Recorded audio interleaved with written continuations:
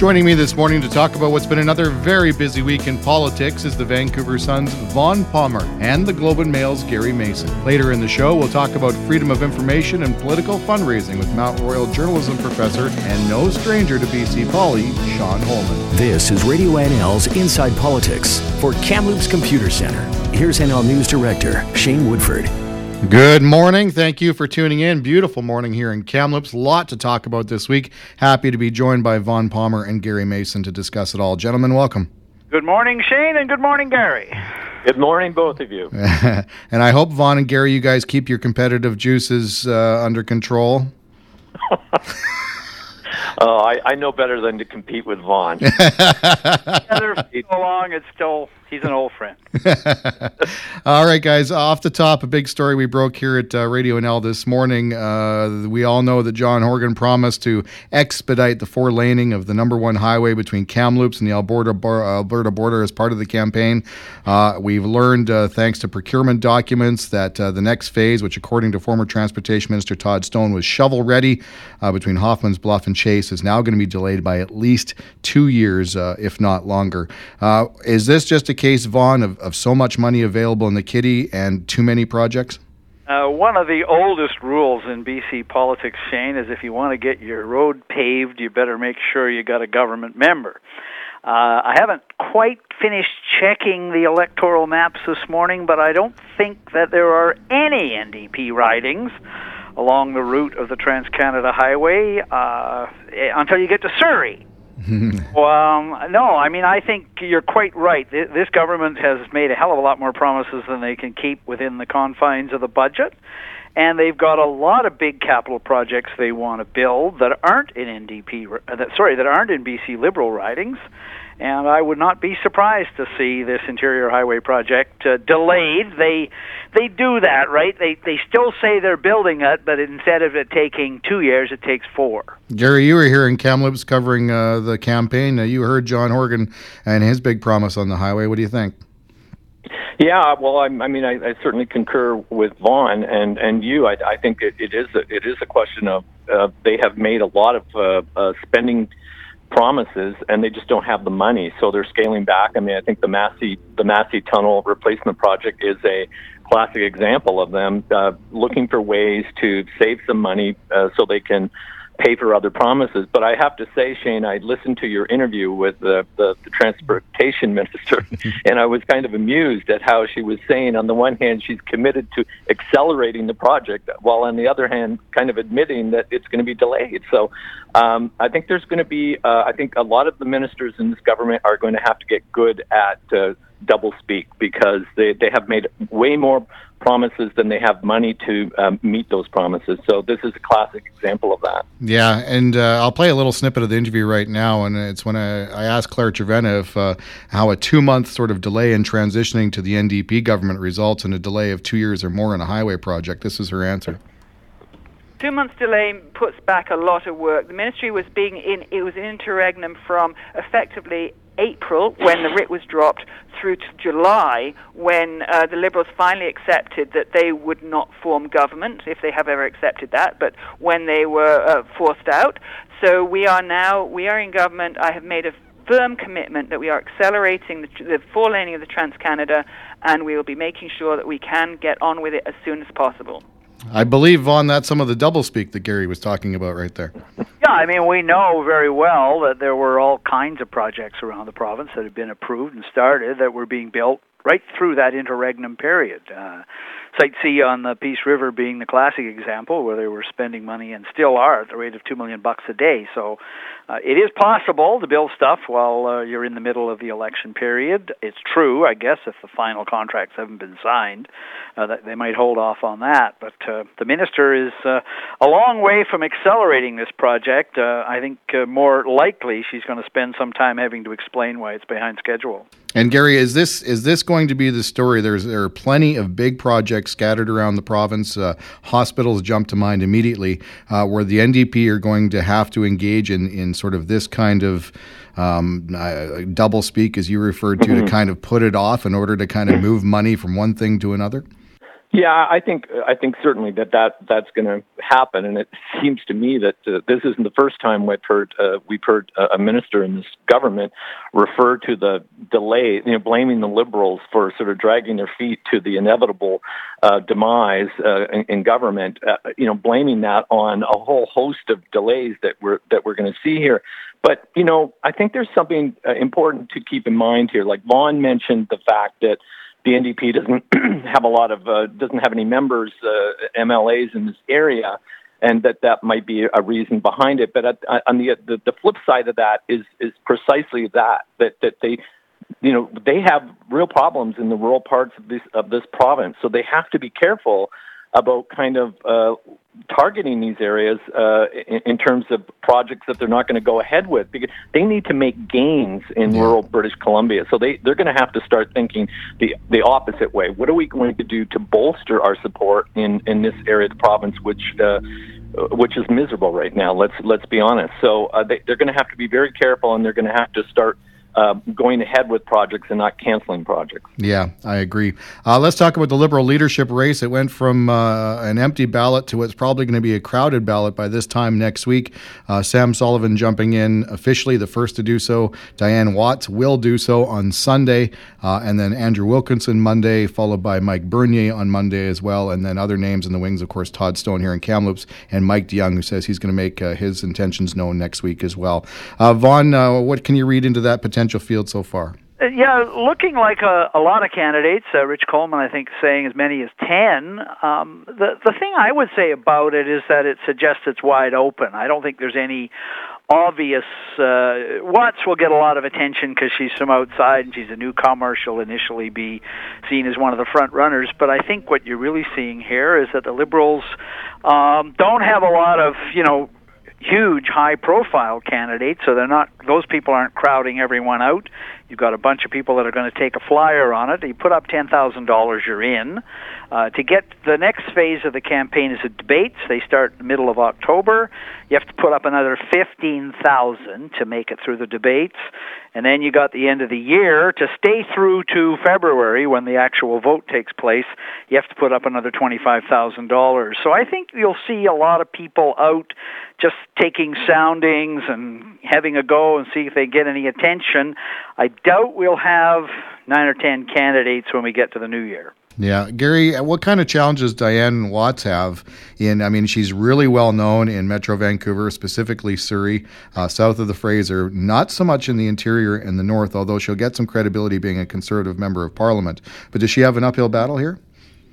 Well, I think her name counts for a lot, to be honest with you. She doesn't have really any kind of connections with the Liberal Party, the BC Liberal Party itself, but she does have a lot of credibility as a politician. I know that in the last leadership race that Christy Clark ended up winning, Diane Watts' name was mentioned repeatedly, and there was a lot of support for her to jump in the race.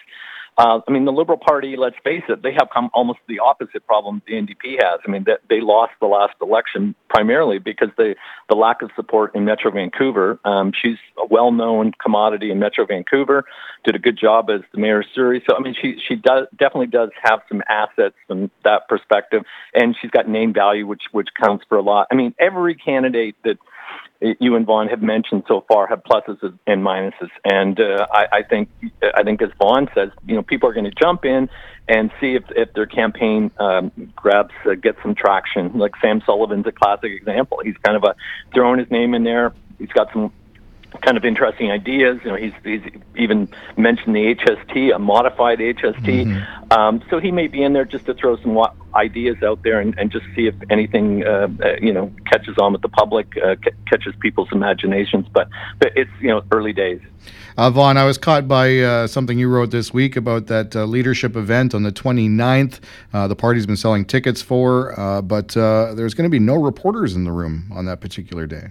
I was talking to one of the New Democrats this week, and he was saying, he said there's a big difference between the kind of leadership that the Liberals had in 2011, where the leader gets to be premier. There's huge media attention on that kind of a race. But he said this is more like the one the NDP had in 2011, where you get to be leader of the opposition, and the party is always looking for coverage. So I was kind of amused to see that the very first event of the leadership campaign, this kind of forum for the candidates to show themselves off to the party brass and party donors, the media is excused. I think the day will come this fall when the Liberals were wishing for more coverage. They might want to reflect on the wisdom of telling the media they're not welcome at the first event of the campaign. No kidding. Gary, in no small way does a leader sort of reflect on the party. In what way should this new leader, or what character traits, what changes should the new leader make that moves it away from things that Christy Clark did that perhaps didn't go over so well? Well, I think, the most, when I think of the Liberal Party, certainly in the final years, couple of years under Clark, I mean, obviously they know how to, balance a budget.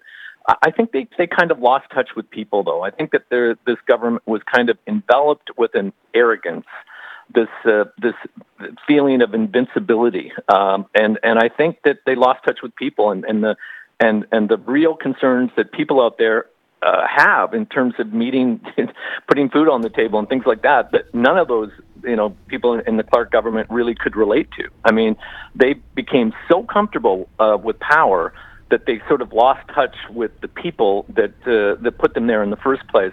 And so I think that that's going to be a big challenge for the next leader, is trying to find some sort of common touch with people and a relatability to the issues that people, especially in Metro Vancouver, with the high cost of housing and everything that comes with it, that they understand those concerns. Because I think that was the primary reason that they sort of blew it in Metro Vancouver, and elsewhere in the province too, but just this complete lack of relatability to the everyday person's plight, right? Precisely. Yeah, and I would agree with that, and add that they were overly enveloped in sort of partisan tunnel vision and sold on their own ideas to the extent of, even when they were bad, they would never ever back off of them unless they were absolutely crowbarred to do so. Guys, let's take a quick break here, and on the other side, we'll talk about the latest preliminary report from the BC Utilities Commission on the Site C Dam, right here in Inside Politics. More with Vaughn and Gary after this. Radio NL. RadioNL.com. Local. First. Accountable to you. This is Inside Politics with Shane Woodford for Kamloops Computer Center on Radio NL. And we're talking to Vaughn Palmer and Gary Mason. Guys, a preliminary BC Utilities Commission report on their very, very, very expedited review of the Site C Dam in the northern part of the province. Vaughn, what struck me about this thing is that from whatever the BCUC could tell, it is kind of on time and on budget, but man, that hangs by a thread. Yeah, that's true. There's, this is a report where the conclusions, the findings, there's 37 of them. And where the unanswered questions, there's 73 of them. So there's twice as many questions asked as questions answered. And, I mean, part of it is that the government gave them almost no time to do this, right? The Utilities Commission reviewed Site C in depth 30 years ago. It took them 2 years. This time they had 6 weeks. So it's not surprising that they have a lot more questions. I guess what I would say is, even with the best of intentions, how many definitive answers are you going to get by November the 1st, which is the day they have to send their final report in? Gary, I mean, the big thing that is the bit the previous Liberal government in the behind was the not running it by the BCUC. But at this point, is the timeline so rushed and so compact that it's almost useless? Yeah, I mean, that's sort of the striking thing for me. It's just I don't quite understand why this has to be rushed. Such an important decision, such a potentially costly decision. And you're giving these people, very, very little time to make what will be a monumental decision by this government. So I don't quite understand it. I don't, I mean, they're going ahead with the works right now.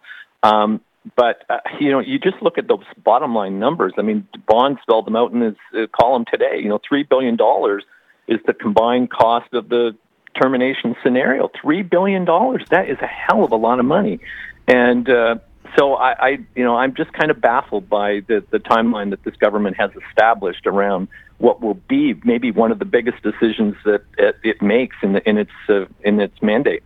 Vaughn, I was also struck reading this report, the dearth of of a lack of information. I mean, Hydro's 2 years into this thing, and yet BCUC seemed to really be able to struggle to get Hydro to cough up any information on a variety of topics. As you mentioned, there's now more questions than answers than there was before. Yeah, a lot of the questions, Shane, involve the alternatives to Site C. I think because the Liberals decided to do this thing in 2014, and I think it was a political decision, Hydro didn't spend as much time as it might have looking at wind power, solar, geothermal. Those don't necessarily stand alone. You need hydroelectric for when the sun's not shining and the wind isn't blowing. So it's a complicated question. But the Commission basically accuses Hydro in assessing alternatives of playing apples and oranges. They're not being fair in how they assess those other projects. So Hydro's got to answer for all that, but again, even if they come back with a lot better answers by November the 1st, the Cabinet then sits down and makes the final call. And, you know, Hydro is spending $2 million a day still building that project, and so they got to decide to write all that off. And then they start looking at these alternatives. Well, the alternatives are great ideas, but you know in this province, Shane, that every geothermal project, every wind farm project, every solar panel array, every run-of-the-river project, every one of those is going to have opponents. It's going to have public hearings, environmental certificates, First Nations consultation, First Nations compensation, community input. How many years is it going to take to get the equivalent number, the equivalent amount of electrical generating capacity back on the ledger while you're putting Site C back the way you found it at the cost of $1 billion and writing off $2 billion in hydro debt? Not to mention the startup costs of getting those alternative energy timeline or avenues online. Gary, you agree? Yeah, I do. I mean, we have seen over the last 10 years a lot of projects, certainly wind turbine projects. I think of particularly that there's been releases out that this project's going to go ahead, and it doesn't go ahead, and there have been some that have started and failed. I mean, if it was easy and if it made that much sense, I think a lot of these projects would be flourishing today. But as Vaughn says, it's just not as easy as just saying, yeah, okay, we're going to start up this solar panel business or whatever. But it is interesting. I just returned from Germany and Poland, and I'll tell you something. In Germany, particularly, there are wind farms all over the place. I mean, they are really, really ramping up wind energy in that country, and it seems to be working. I think I saw a number the other day that by the end of this decade, they'll have 25% of their power come from wind turbines. So, I mean, it is possible in the right environment, but, we're a long way from being able to sort of match the power output that Site C would generate with a collection of these other alternative sources. Yeah, I would add that in Sweden and Denmark, who's huge on wind energy, there have been days, and I mean, just one day here and there over the last couple of years where the wind's been so strong and they've powered the entire country just on the wind turbines. Vaughn, last word to you on this. Tension cracks, river diversion, are any of those going to be huge issues that knock this project off the rails? The interesting thing that they say in the report is that Hydro at the moment is trying to get the thing finished a year ahead of time by 2023, which is an ambitious scheme. But the problem they have, you just mentioned it, they've had geotechnical problems up there, big tension cracks that caused, in one case, a 10-week suspension of work on the north bank of the river. And there's a chance that they will not meet the deadline to divert the river, which is September 2019. If they miss that window because of the way the river works and everything else and seasons in British Columbia, if they miss that deadline of doing it in September 2019, then they fall a year behind schedule. So this is a very tough decision that faces the Cabinet. It is not going to be an easy one, and I don't know how many unknowns they're going to have on November the 1st, but as of today, they've still got a lot of unknowns. All right, let's take a quick break, get caught up to the news to the bottom of the hour. On the other side, more with Vaughn Palmer and Gary Mason as we talk about the government's move to ban union and corporate donations and the furor that ensued. More on Radio NL Inside Politics after this. Radio NL. RadioNL.com. Local first. Keeping you informed from both sides. For Kamloops Computer Center, this is Radio NL's Inside Politics with Shane Woodford. Welcome back. Thank you for tuning in. We're talking to Gary Mason and Vaughn Palmer. The topic on this segment, the move to ban big money, the banning of union corporate donations rolled out by the provincial government. But what caught a lot of people by surprise was that taxpayers are on the hook to some extent for the changes, with millions of dollars of public money flowing to BC's political parties. Gary, you covered this story top and bottom, side to side. What did you think of what the government tabled this week? Well, I mean, I have to be honest. I was caught off guard by it as well, because I had talked to some people ahead of a bill being announced, and there had been no mention of the subsidies. So, I mean, I think there's no question that Horgan looks terrible on this, and it has largely overshadowed what should have been a very good day for the government. I guess my feeling is, it's not unheard of, certainly for taxpayers to subsidize political parties in lieu of, corporate and union donations and high individual spending limits. The federal government did it for a while. Yep. The Ontario government has implemented a very similar program that they have vowed to end in 4 years' time. I just think that the problem here is that Horgan had almost, had said he wasn't going to do it. In fact, he told you that, and then he went ahead and did it. So, and it's like the first big broken promise of his, and it's largely, as they say, overshadowed what is primarily a very, very good bill for the province. Yeah, have they snatched defeat from the jaws of victory on this thing, Vaughn?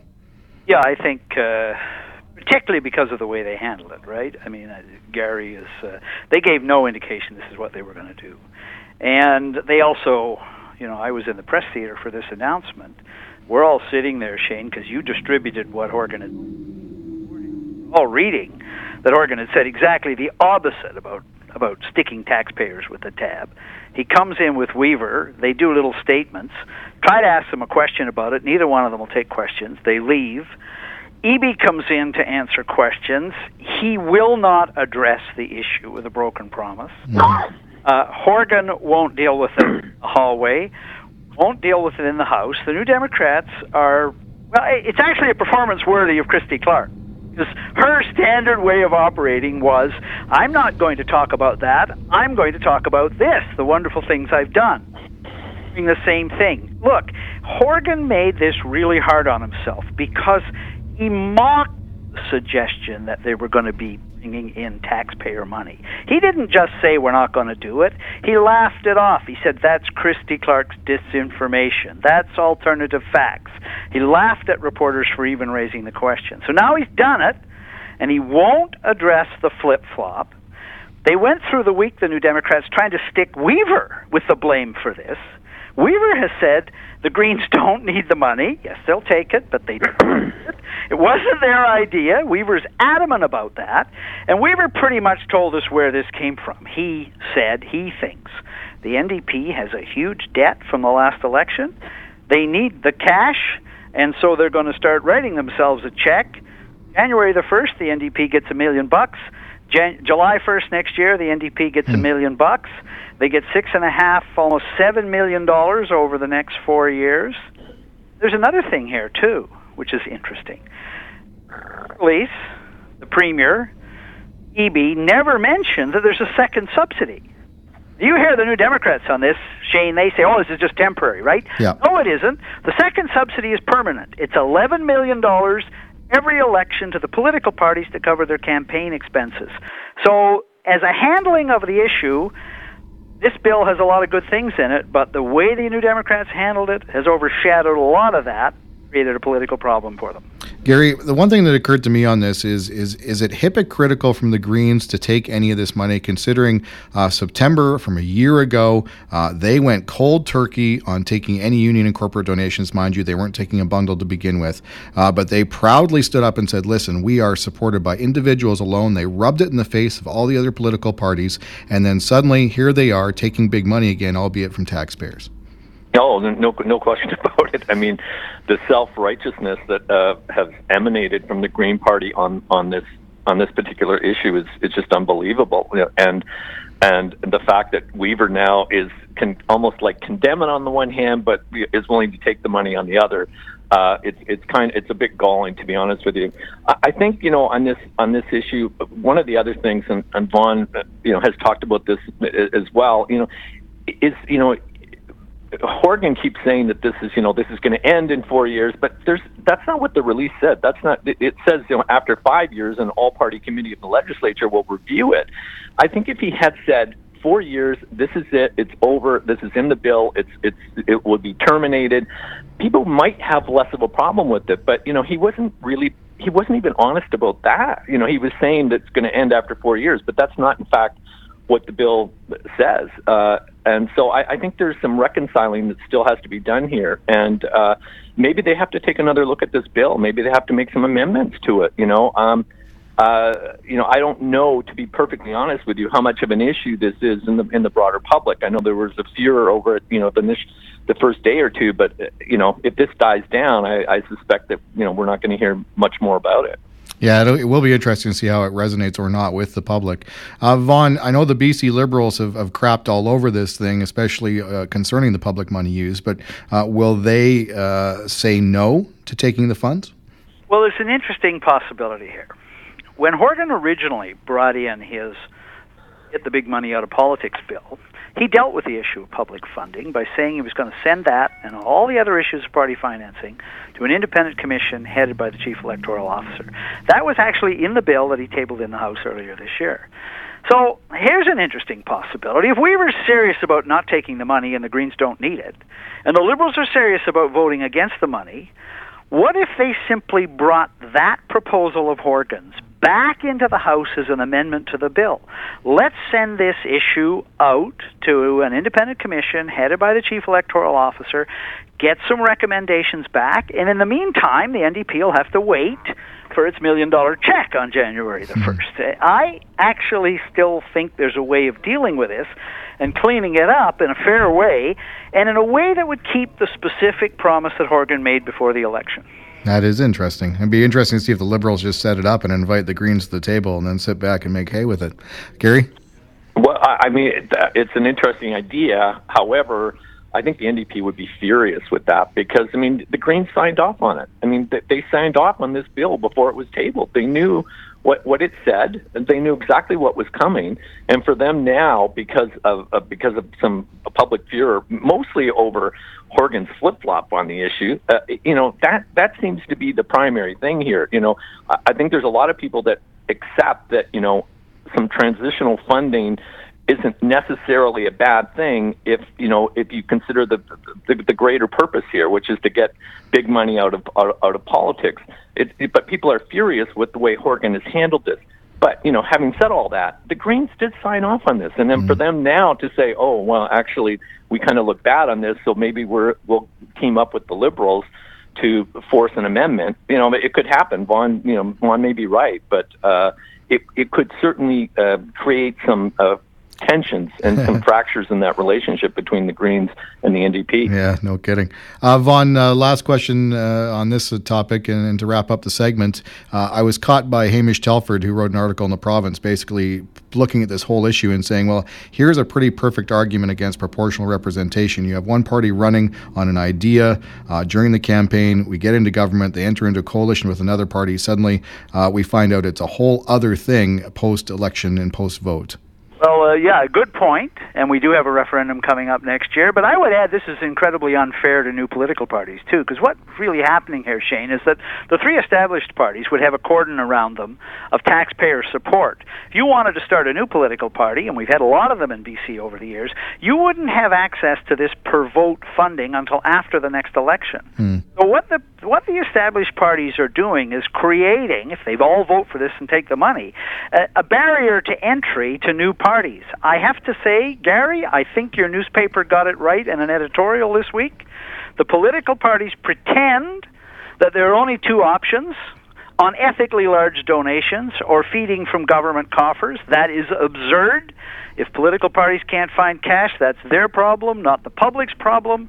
Parties should go to work, raise their own money, and leave taxpayers out of it. Last word to you, Mr. Mason. Well, you know, I think on this one, maybe Vaughn and I disagree a little bit. I don't have a problem with a short-term transitional funding allowance as long as it's short term and it's not a permanent fixture. But beyond that, I agree. Then you have to let the parties finance themselves and live on their exist on their own 2 feet. So I kind of I got a leg in both camps, actually. All right, we're out of time, but thank you so much for both of you for your insight. Always appreciate it. Gary, Vaughn. Bye-bye. Yeah, bye-bye, Shane. See you, Vaughn.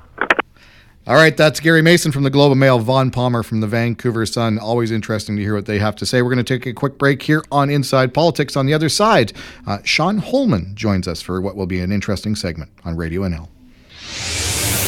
Radio NL. RadioNL.com. Local. First. For Kamloops Computer Center. You're listening to Inside Politics on Radio NL. Once again, here's Shane Woodford. Welcome back. Thank you for tuning in. Pleasure to be joined on the line now by Mount Royal journalism professor and, of course, freedom of information expert, well known to BC Poly, is the man behind Public Eye Online when he hailed from Victoria, Sean Holman. Sean, how are you? Not too bad. How are you doing, Shane? Good. Great to hear your voice. I know I think you're probably still in Vancouver, correct?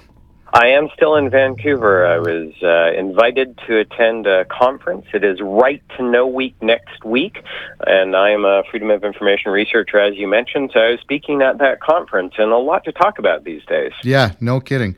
First off the hop, it must have been something you kept a careful eye on as BC's Freedom of Information and Privacy Commissioner unveiled the results of a look into how the province has been complying with FOI requests, shocking rate of not being on time, basically 1 in 4 requests not within the time frame laid out in legislation, 36% surge in the amount of time it takes to respond to overdue files, going from 47 days 3 years ago to 62 days last year. I imagine this is incredibly concerning. It is concerning, but I think that we might be focusing on the wrong thing here. So the Commissioner's report was entitled Timeliness is Everything. I don't think it's everything. I think equally important, and in some ways perhaps more important, is just how much information we get out of those requests. Mm-hmm. Are British Columbians, are Canadians, actually getting access to the information that they are asking for? And, of course, if that information doesn't arrive on time, then, as many have said, access delayed is access denied. But there are a whole number of various different loopholes in our freedom of information law, both at the federal and at the provincial level, that thwart our right to know why government is doing the things it's doing in our name and with our money. So how do we go about addressing that? Because the Privacy Commissioner obviously wants full compliance with the legislation, but if there's loopholes in the legislation itself, perhaps it needs to be taken a step further. Yeah, I think it does need to be taken a step further. I mean, it is important, obviously, that the government makes every attempt it can to follow the law. That seems pretty basic. But I think we need to go much deeper than just ensuring compliance with the legislation. And I think we actually need to go much deeper than just reforming our freedom of information laws, both in British Columbia and at a Canadian level. The major problem in Canada when it comes to openness, and I'm going crib from a phrase by Justin Trudeau, is that we don't have open by default government. What we have is we have secret by default government. If you really think about the way in which our government system operates, for example, cabinet, it is all set up around the idea of secretive decision-making. So freedom of information laws, which are designed to ensure openness, are almost like transplanted organs that are constantly at risk of being rejected by the very way in which our system fundamentally functions. And we need to talk a lot more about that in this country. Sean, how big a role does technology play in all of this? I mean, a couple of decades ago, information was contained in documents or maybe certain computer files, and that was kind of it within government. Now we've got social media, we've got a bevy of email accounts that are available to any one person, no matter what their job is. The list goes on and on. How information is shared has radically changed. It is, and that makes record keeping by government a bit more challenging than it used to be. There's no doubt about that. But at the same time, I think the increased availability of information outside of government also creates an increased expectation on the part of the public that they are going to have access to information, and they should be right in that expectation. That expectation should be fulfilled by government, and right now it's not being fulfilled. So how do we separate making sure that information is on the record, is protected properly, is disseminated properly, that there's no loopholes when we have, in the case of former Premier Christy Clark, who stood up and said, quote, and I'm quoting here, she's going to have the most open, transparent government in the country. And then years later, as of this week, we get a report that shows that that is anything but. So how do we take the politics out of it so it doesn't matter who the government of the day is, that there's a system in place that does what it's supposed to do? Yeah, I mean, there's a lot to unpack there, obviously. I think the first thing we need to recognize is changing the political party that is running government is not necessarily going to make government more open. Indeed, we have substantive track records across the country with parties on both the left, right, and in the center that proves that most political parties do not live up to their promises when it comes to openness. Stephen Harper, for example, before he became Prime Minister, promised to reform the Access to Information Act. He never did. So the list could go on. So I think that's one important point. Recognize that this is not a problem with particular politicians or specific parties. It is a problem with all politicians and all parties. And then secondly, the other issue is, if it's not a problem with the politicians and political parties, then that must mean it's a problem with our system. And that's what we really need to talk about, going back to the first point that I made. We really need to think about how our very system of government discourages transparency and what we can do to change that system of government. It's an uncomfortable conversation for us to have. And in part, that's because we can't imagine anything different than what we've got right now. But I think that failure of imagination is holding us back from being a true democracy and a truly open society. We only got a few minutes left. I did want to kind of change the tangent of this just a little bit, because one of the things that also is involved with our democracy is who is contributing to our political parties and who might have a say in bending or shaping policy. And this week, and I know you've covered this in the past from your time in Victoria, this week we had a move by the provincial government to ban union and corporate donations, albeit with some public money funneled in to do so. So, Sean, what did you think of that change? I think it's a positive change, but I think we also need to recognize its limitations. First limitation is that in some ways this might make it more difficult to figure out who is influencing political parties. Previously, we would be able to point to corporations and unions, and we would be able to point to huge, big donations. In some ways, the change that has been made is going to make that process a lot more difficult. Secondly, I think in addition to this change, which overall I support, aside from the caveat that I just mentioned, secondly, I think we need to have much greater disclosure requirements on the part of political parties. They are essentially quasi-public bodies, and we need to know a lot more about what is going on inside them. For example, I think a really good idea would be to require the disclosure of all of the various different party officials, both staff and at the constituency level. That way we can see who exactly is influencing things within a particular political party. And right now we don't have that right, and a lot of parties make sure we never know that information. I guess my last question here, how much of that also has to do, we focus on campaign financing with the emphasis on campaign, but how much does the dark money aspect, that's the fundraising that political parties do outside of a campaign for the 3 3/4 of a year that they're not actually in electioneering mode? Well, to be clear, the reports that are now made by each individual political party, those include disclosures of campaign contributions both during an election and also between elections. So we are getting the full scope, right, when it comes to what money is actually going into provincial political parties. So I don't think that's as much of a problem. But as I say, I think what a deeper problem is just the lack of disclosure in some other areas, right? How the party is functioning. And we could be much better in terms of disclosure of actual financing as well. It might be reasonable to ensure that the public has right to know who exactly was at a fundraiser, in addition to how much money was donated at a fundraiser. Absolutely. Sean, we're out of time, but thank you, sir. Always a pleasure. It was fantastic. Thank you so much. Sean Holman, professor at Mount Royal University in Calgary, professor of journalism, also a freedom of information expert, and again, as I mentioned, well known as the man behind Public Eye Online when he worked out of Victoria. Always a pleasure to talk to Sean. Thank you for listening to the show this week. We'll have more on Inside Politics right here on NL next Friday. The Valley's first choice for local news. CHNL, 610 AM in Kamloops and streaming online at RadioNL.com.